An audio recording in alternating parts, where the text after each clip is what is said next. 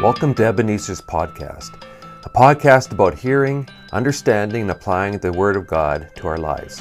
My name is Leighton Erickson, and I'm Ebenezer's lead pastor. Thanks for joining us today. Please check out our website at ebenezerbaptist.ca to connect with us and learn more about our ministries. I hope you enjoy the message.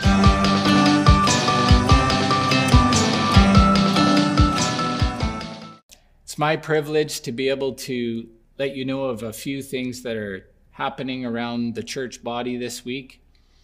First of all, we have our annual general meeting that is happening next Wednesday, October 28th at 7 p.m. here at the building. If you would like to attend live, please come here. If you are unable to, we will be emailing a Zoom link so that you can connect in that way. Secondly, on November 1st at 6 p.m., we are having one of our first worship and prayer nights here at the church, and we would like to invite you to come to that. And lastly, on October 27th, next Tuesday at 7 p.m., we are starting our Hearing God seminar, which will run for 6 weeks. If you'd like to attend that, please contact our front desk and sign up. Again, that number is 306-249-0084. And with that, it's also my privilege to be able to lead us in prayer this morning. So would you bow your heads with me?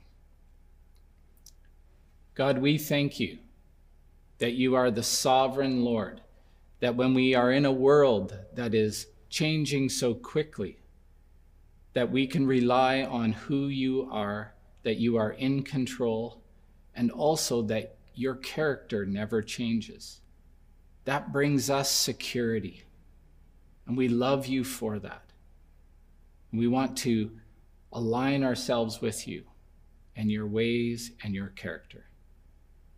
God, there are some key things happening in our world and in our province with an election coming up. And God, we ask that your will would be done through the people in this province, the leaders that we have. And we know that you can use and you can do all things through people who don't even know who you are.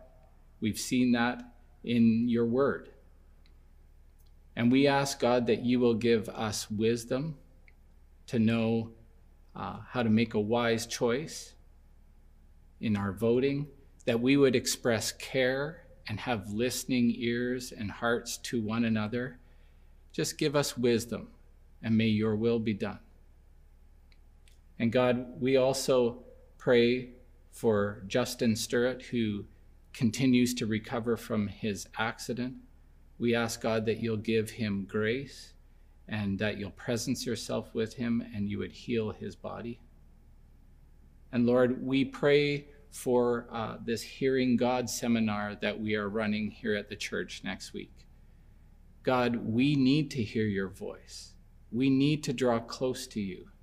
And there are things that hold us back. And we ask that you would come and meet your people and meet your church here as we learn from your word and we listen to your Holy Spirit, that we would be sensitive to your voice and that we would be a part of furthering your kingdom. So Lord, we need you, we desire you, we long for you, and we have expectant hearts to meet with you. Come and be with us. We pray this in your name. Amen. As we reopen the church building and many have returned for Sunday service, I've noticed that a few of us have been wearing masks with different logos on them, some actually with the logo of your favorite sports team. My amazing wife picked this mask up online for me, and I think we have a picture of that here. Does anyone know what team this is? If you follow basketball at all, you know it's the Toronto Raptors. In our house, we love the Raptors, who, by the way, won the NBA title last year. We followed them for years. We've used our air miles several times to fly to Toronto to catch a live game, and that's been awesome. We also enjoyed watching them in the playoffs this year in the Orlando bubble. But unfortunately, they tanked in the second round of playoffs. But here's my question. How have our other Canadian sports teams done in the last few years? How's the Oilers? If our senior pastor were here, I'd ask him. How about the Senators? I asked one of our staff the other day about that. No response. Blue Jays out in the first round. And what about those Riders? Well, they'll be good next year. They're always next year teams, it seems, for us. We love to follow our sports, don't we? We know the players by name, we know the starting lineups, we know the position of each player, but maybe some of us can't track with a pro sports teams, and you can't relate. For those that don't connect, I have one question. What is the name of your grandchild's hockey team, or soccer team, or cheer squad? And how did they do this year? My point is that we all follow something. We all follow someone. Be that a pro sports player or a celebrity or maybe an online ministry or maybe it's someone that's in business, a business idol. We all follow someone. In John 14, Jesus said this, I am the way and the truth and the life. No one comes to the Father except through me. Now this verse actually serves as the anchor passage for our new Ebenezer mission statement. Our mission is this, to point people to Jesus and help them know and follow him. We point people to Jesus because we believe that he is the way. Not just the way to God, but the way to reconciliation, justice, and restoration. We believe he's the truth. Not just the truth about God, but the truth about all humankind in this world. And we believe he's the life as well. Not just eternal life, but a better and fuller life. As believers, I think that we would all agree with this mission statement and say that we are followers of Jesus. But the first thing that Jesus says in this verse is that he is the way. Not sure if you caught that. He says he is the way. But have we ever really considered what the ways of Jesus are? I was picking up my oldest son from basketball practice one day back when he was in high school, and I overheard the guys complaining about how hard their final exams were. One guy piped up and said, all my exams are brutal except for Christian ethics. I'm going, I'm going to listen in on this a little more closely. He went on. He just said, I just put love Jesus for every question, and I always pass. No teacher is ever going to mark love Jesus as a wrong answer. Now, when it comes to understanding and practicing the ways of Jesus, I think that a lot of us are like this team member. We just love Jesus, and it's all good. Now, again, don't get me wrong. Just like the teacher, loving Jesus, I would say, is never a wrong answer. But if we look into the scriptures more carefully, we'll discover that there are actually several distinctives regarding the way that Jesus lived and the model that he gave us to follow. I love the short story of Jesus found in Mark 1 detailing his early ministry. In one chapter, the first chapter of Mark, Jesus calls the disciples, he teaches in the synagogue, he drives out an evil spirit, he heals Simon's mother-in-law. I mean, talk about a busy day at the office. And that was only the start. We'll pick it up here in Mark 1, verse 32. That evening after sunset, the people brought to Jesus all the sick and demon-possessed. The whole town gathered at the door, and Jesus healed many who had various diseases. He also drove out many demons, but he would not let the demons speak because they knew who he was. Jesus had already been involved in some very strenuous ministry, and yet he still made time for all of these people lined up at the door. And this was at the end of the day. It was already getting dark. Well, why did Jesus do this? I think Jesus did this because he deeply valued the people around him. And that's the first way of Jesus that I want to point out. Jesus deeply valued the people around him. He was always watching out for those that were in his presence. He was always noticing their needs. Matthew 9 says, when he saw the crowds, he had compassion on them because they were harassed and helpless like sheep without a shepherd. Now, one of these groups of people that Jesus felt compassion for was the marginalized, the poor and the unclean. They held a special place in Jesus' heart. In Mark 1:40, Jesus is approached by a leper who wants to be healed. But instead of keeping him physically distanced, and we can relate to that, and that's what everyone else in that era was doing, instead of keeping him far away, Jesus literally reached out to the man and touched him. And that touch brought healing. The man's skin was restored, but it also brought dignity to this man who'd been considered untouchable for years. Jesus also showed deep concern for the poor. Listen to his teaching in Luke 4. The Spirit of the Lord is on me because he has anointed me to proclaim good news to the poor. In Luke 6, he says this, "Blessed are you who are poor, for yours is the kingdom of God." Jesus brought incredible value to the poor when so many in culture just simply disregarded them and walked by. Another group that was kept on the fringe of society in Jesus' day was women. One Jewish writer said, "It's the way of a woman to stay home, and it's the way of a man to go out into the marketplace." In a culture and time when it was considered improper for men to even speak directly to women, the gospel showed Jesus speaking with kindness and courtesy to the women that he encountered over and over and over again. In Luke 13, Jesus heals a woman who had been doubled over by spiritual oppression. And then in front of everyone in the synagogue, he calls her a daughter of Abraham. This gave her spiritual status equal to every man in the place. The attitude and actions of Jesus continually elevated and brought dignity to the people in a culture and time who are typically sidelined and ignored.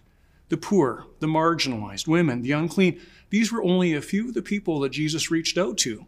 He also valued those of other cultures, the Samaritan, the Gentile, and even the Romans, despite the fact that they were political oppressors at the time. Can you imagine what our society would look like if our culture gave people the same dignity and value that Jesus gave to those that he encountered? Where would the social justice movements be that we've seen pop up in the last few years? I'd venture to say they wouldn't even exist if we treated people as Jesus did. Jesus never lost sight of the people around him and their needs. In Jesus' eyes, everyone was a VIP, a valued and important person. Question for us today. When you walk down the block in your neighborhood, what do you see? That rowdy teenager with the pounding car stereo? Or maybe he's digging in your garbage can looking for bottles in the mornings? The new Canadian who doesn't speak English very well? The middle-aged man who sits in the garage by himself nursing his booze way too often? Do we tend to see what we might call problem people?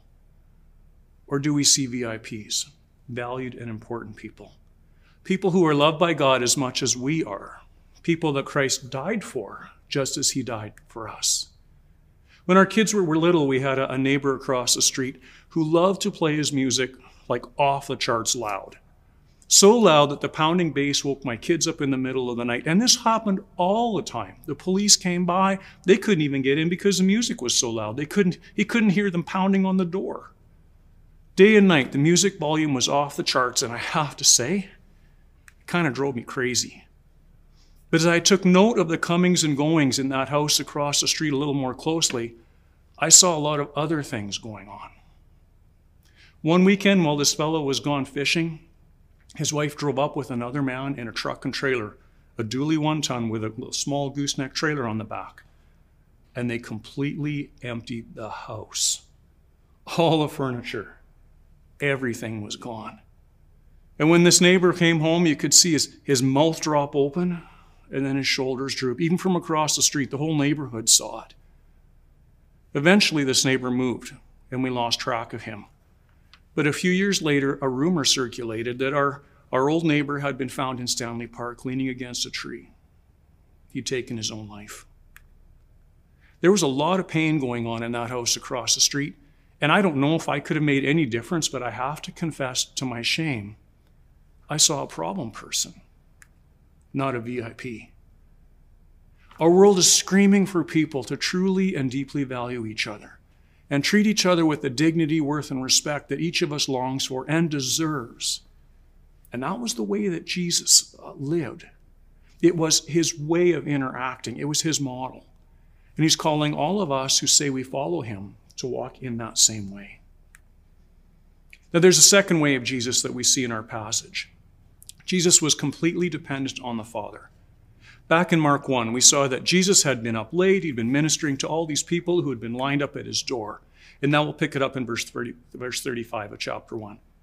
Very early in the morning, while it was still dark, Jesus got up, left the house, and went off to a solitary place where he prayed.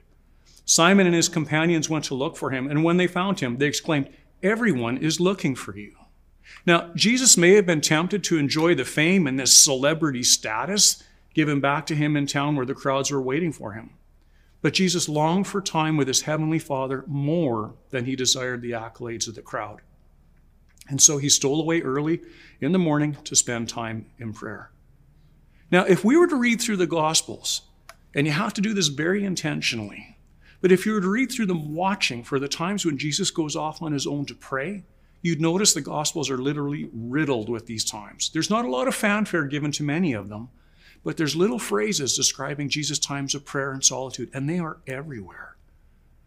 The work that Jesus was called to accomplish required deep, deep dependency on God. And the key was spending time abiding with the Father. Now, as the followers of Jesus, we're called to partner in his purpose, the building of the kingdom of God. But the temptation to be pulled off track by the passions and pleasures of this world are all around us. Fortunately, the good news for us is that as believers, we have access to the same abiding love relationship with the Father that Jesus had. In John, Jesus says this to his followers, "I am the true vine, and my Father is the gardener. Remain in me," or abide. Some translations use abide, but remain in me as I also remain in you. No branch can bear fruit by itself. It must remain in the vine. Neither can you bear fruit unless you remain in me. I am the vine, you are the branches. If you remain in me and I in you, you will bear much fruit. Apart from me, you can do nothing. And then in 7, if you remain in me and my words remain in you, ask whatever you wish and it will be done for you. Now, to remain or to abide, as I mentioned before, starts with spending time with the Father. It's about getting to a quiet place, and Jesus did that. He understood that. It's about getting to that place. It's about laying our distractions before the Lord. It's about inviting him to take all of that stuff. It's about asking the Holy Spirit to meet us and teach us. It's about opening the Word of God and allowing him to speak. It's about trusting God and obeying what he's revealed. Now, those who practice and understand and experience this abiding find over time that God actually starts to show up in their daily experience, and their Christian life becomes exciting and fulfilling. But those who don't practice this, those who don't practice this way of Jesus, see less and less of God around them. Their sense of God's presence starts to fade. Their disappointments with God grow, and all of a sudden he becomes less and less important. And in all honesty, I can't help but wonder if this isn't why some have wandered away from following Christ. They've never experienced the joy and peace of God that comes through abiding and depending on him. If you're interested in learning more about the practices and habits surrounding listening to God and learning to abide, we'd encourage you to come to our Hearing God seminar here at Ebenezer. It starts next Tuesday, I believe, October 27th, goes for 6 weeks through to December 1st. If you'd like to register for that, just text the church number, 306-249-0084, and follow the links to register for that event. Dependency upon the Father was one of the ways of Jesus, and he cultivated that through deeply abiding with the Father. And as those of us who follow Jesus, we are called to walk in that way. Now, there's a third way of Jesus that we see in our passage. Jesus lived a life of purpose. Back to the Mark passage, we read that Jesus had been ministering late into the evening, but instead of continuing this work the next morning, he left town early to go and pray. Now, the whole town was expecting him to continue this ministry the next day, and the disciples were no exception. They thought Jesus should continue doing this amazing stuff. After all, that's what you do when you're getting a new movement up and running. You don't do all this amazing ministry, perform all these fantastic miracles, gain momentum like crazy, and then just vanish. We know from reading the passage earlier again that the disciples went crazy looking for Jesus. They wanted him to continue this work. And when they found him, Jesus said this to them. Verse 38, "Let's go somewhere else to the nearby villages so I can preach there also. This is why I have come." This was Jesus' purpose. This is why I have come. He came to preach the good news that the kingdom of God was upon them and that salvation was at hand. This was Jesus' purpose. This is why the disciples were recruited, to help with this work. That's why he was mentoring them. The miracles that Jesus performed, these were a sign that his message was true. Jesus was all about his purpose. Everything that he did centered on that. But in this first chapter of Mark, we see that the disciples had missed the point. They thought Jesus was his work was all about gaining fame and popularity and possibly having some influence on the politics of that time. That's what they thought. They missed the point. But before we get all judgmental on the disciples, take a minute to look at our own lives. As followers of Jesus, our purpose ought to be the same as that of Christ. Yet how often does our purpose of sharing God's love get lost in our own longings and distractions? Have you ever heard the phrase, the great American dream? I know that many of us have heard that. And essentially what this is the dream is to move upwardly in society through hard work with the end goal of living comfortably. It typically involves getting a good education and a good job that has a good pension. Many in North America have chased the American dream, some very intentionally, and some of us simply because that's what everyone else is doing. But here's the problem with the American dream. More education is required to get the same or even lesser paying job than before.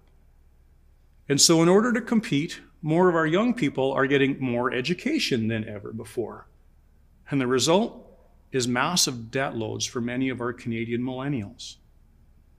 Others in our society, they've chased the American dream, but they've chosen to use credit to buy all the stuff that people of affluence would appreciate. That's what they've done. A Stats Canada report shows Canadians now owe $1.77 for every dollar they have to spend.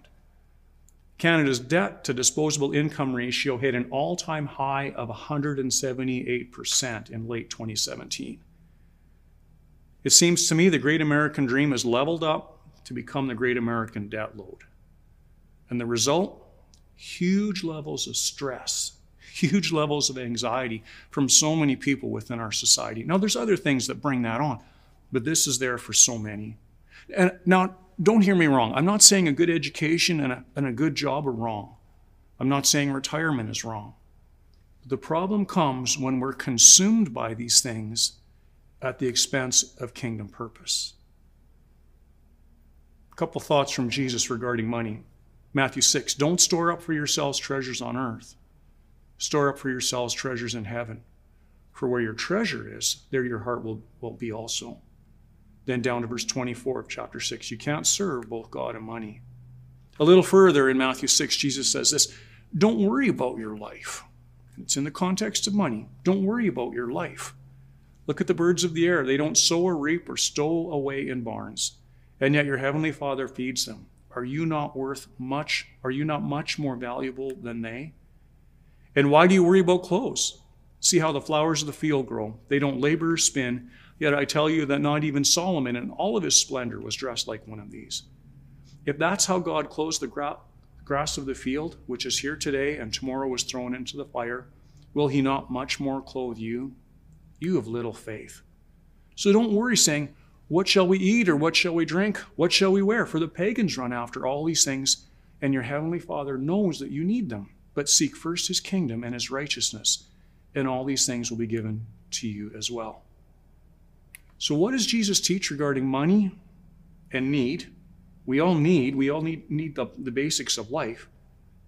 What does he teach regarding the stresses and anxieties that come with it?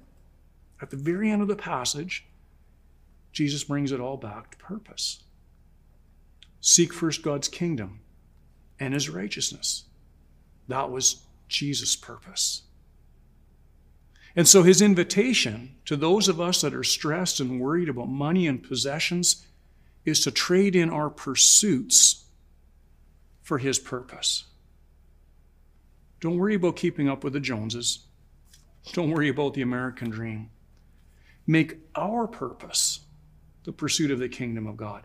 Align our purpose with that of Christ. And God will care for our needs. And in fact, our lives will become much richer as we experience God along the way. Jesus lived a life of purpose. His greatest pursuit was to share the good news of the kingdom of God. That was his way. That was his model. And those of us that say we follow him, we're called to walk in that same way. Now, we've looked quickly at Mark chapter 1, and here we've seen 3 of the ways of Jesus. Now, these are not the only things that Jesus modeled for us. If we're to dig into the Gospels further, I know that we would find more. But I think these three offer just sort of a solid platform when it comes to the ways of Jesus. Jesus deeply valued the people around him. Jesus was completely dependent on the Father. Jesus lived a life of purpose. So I've got just a couple of closing questions for us today, and you can talk about those in your home hub or in your small group or your smaller gathering. Here they are. First one. When you walk down the block in your neighborhood, what do you see? A lot of us see the buildings or the grass, people's yards. But what do you see in terms of people? How can you treat the people around you as valuable and important people? Our default is often just to walk by. But how can we treat these people as valuable and important people? Second question. Take some time in your hub and just chat about this. What are your habits regarding the time you spend with God? Would abiding be a word that you would use? Why or why not? What might God be inviting you to change or adjust? Should you consider attending the Hearing God seminar? Talk about that one. Here's a third one. If you were to actually track your activities, the things that you do, the way you spend your time, the way you spend your resources, what would you find? Track those things, write them down, and what purpose then would be revealed by that if you were to do it? Try and put some sort of a tag onto what you would see, describing what you've seen there. And then pray about your response. Is there something the Holy Spirit is inviting you to change or to adjust? So that's our three questions. You can find them online. We've shared them here. And to close, I'd just like to invite us to spend a moment in prayer. Father, I want to thank you that you've sent Jesus, that he's the way, the truth, and the life, that he's been an incredible model for us to follow, and we see that in the Gospels. Lord Jesus, as we consider even these three simple ways that we've seen today from first chapter of Mark, I pray that we would just invite you to search us and help us understand how our own ways are aligning with those of Jesus. Give us the ability and the courage to make change and empower us to do that. Thank you for that. We want to model you more fully. We want to follow you more fully. And in doing so, we want to join you in your kingdom work that you've established for us to do. Thanks for this time. Thanks for all who have joined us today. We ask that you might bless us and encourage us and guide us as we go from here today. We ask in your name. Amen.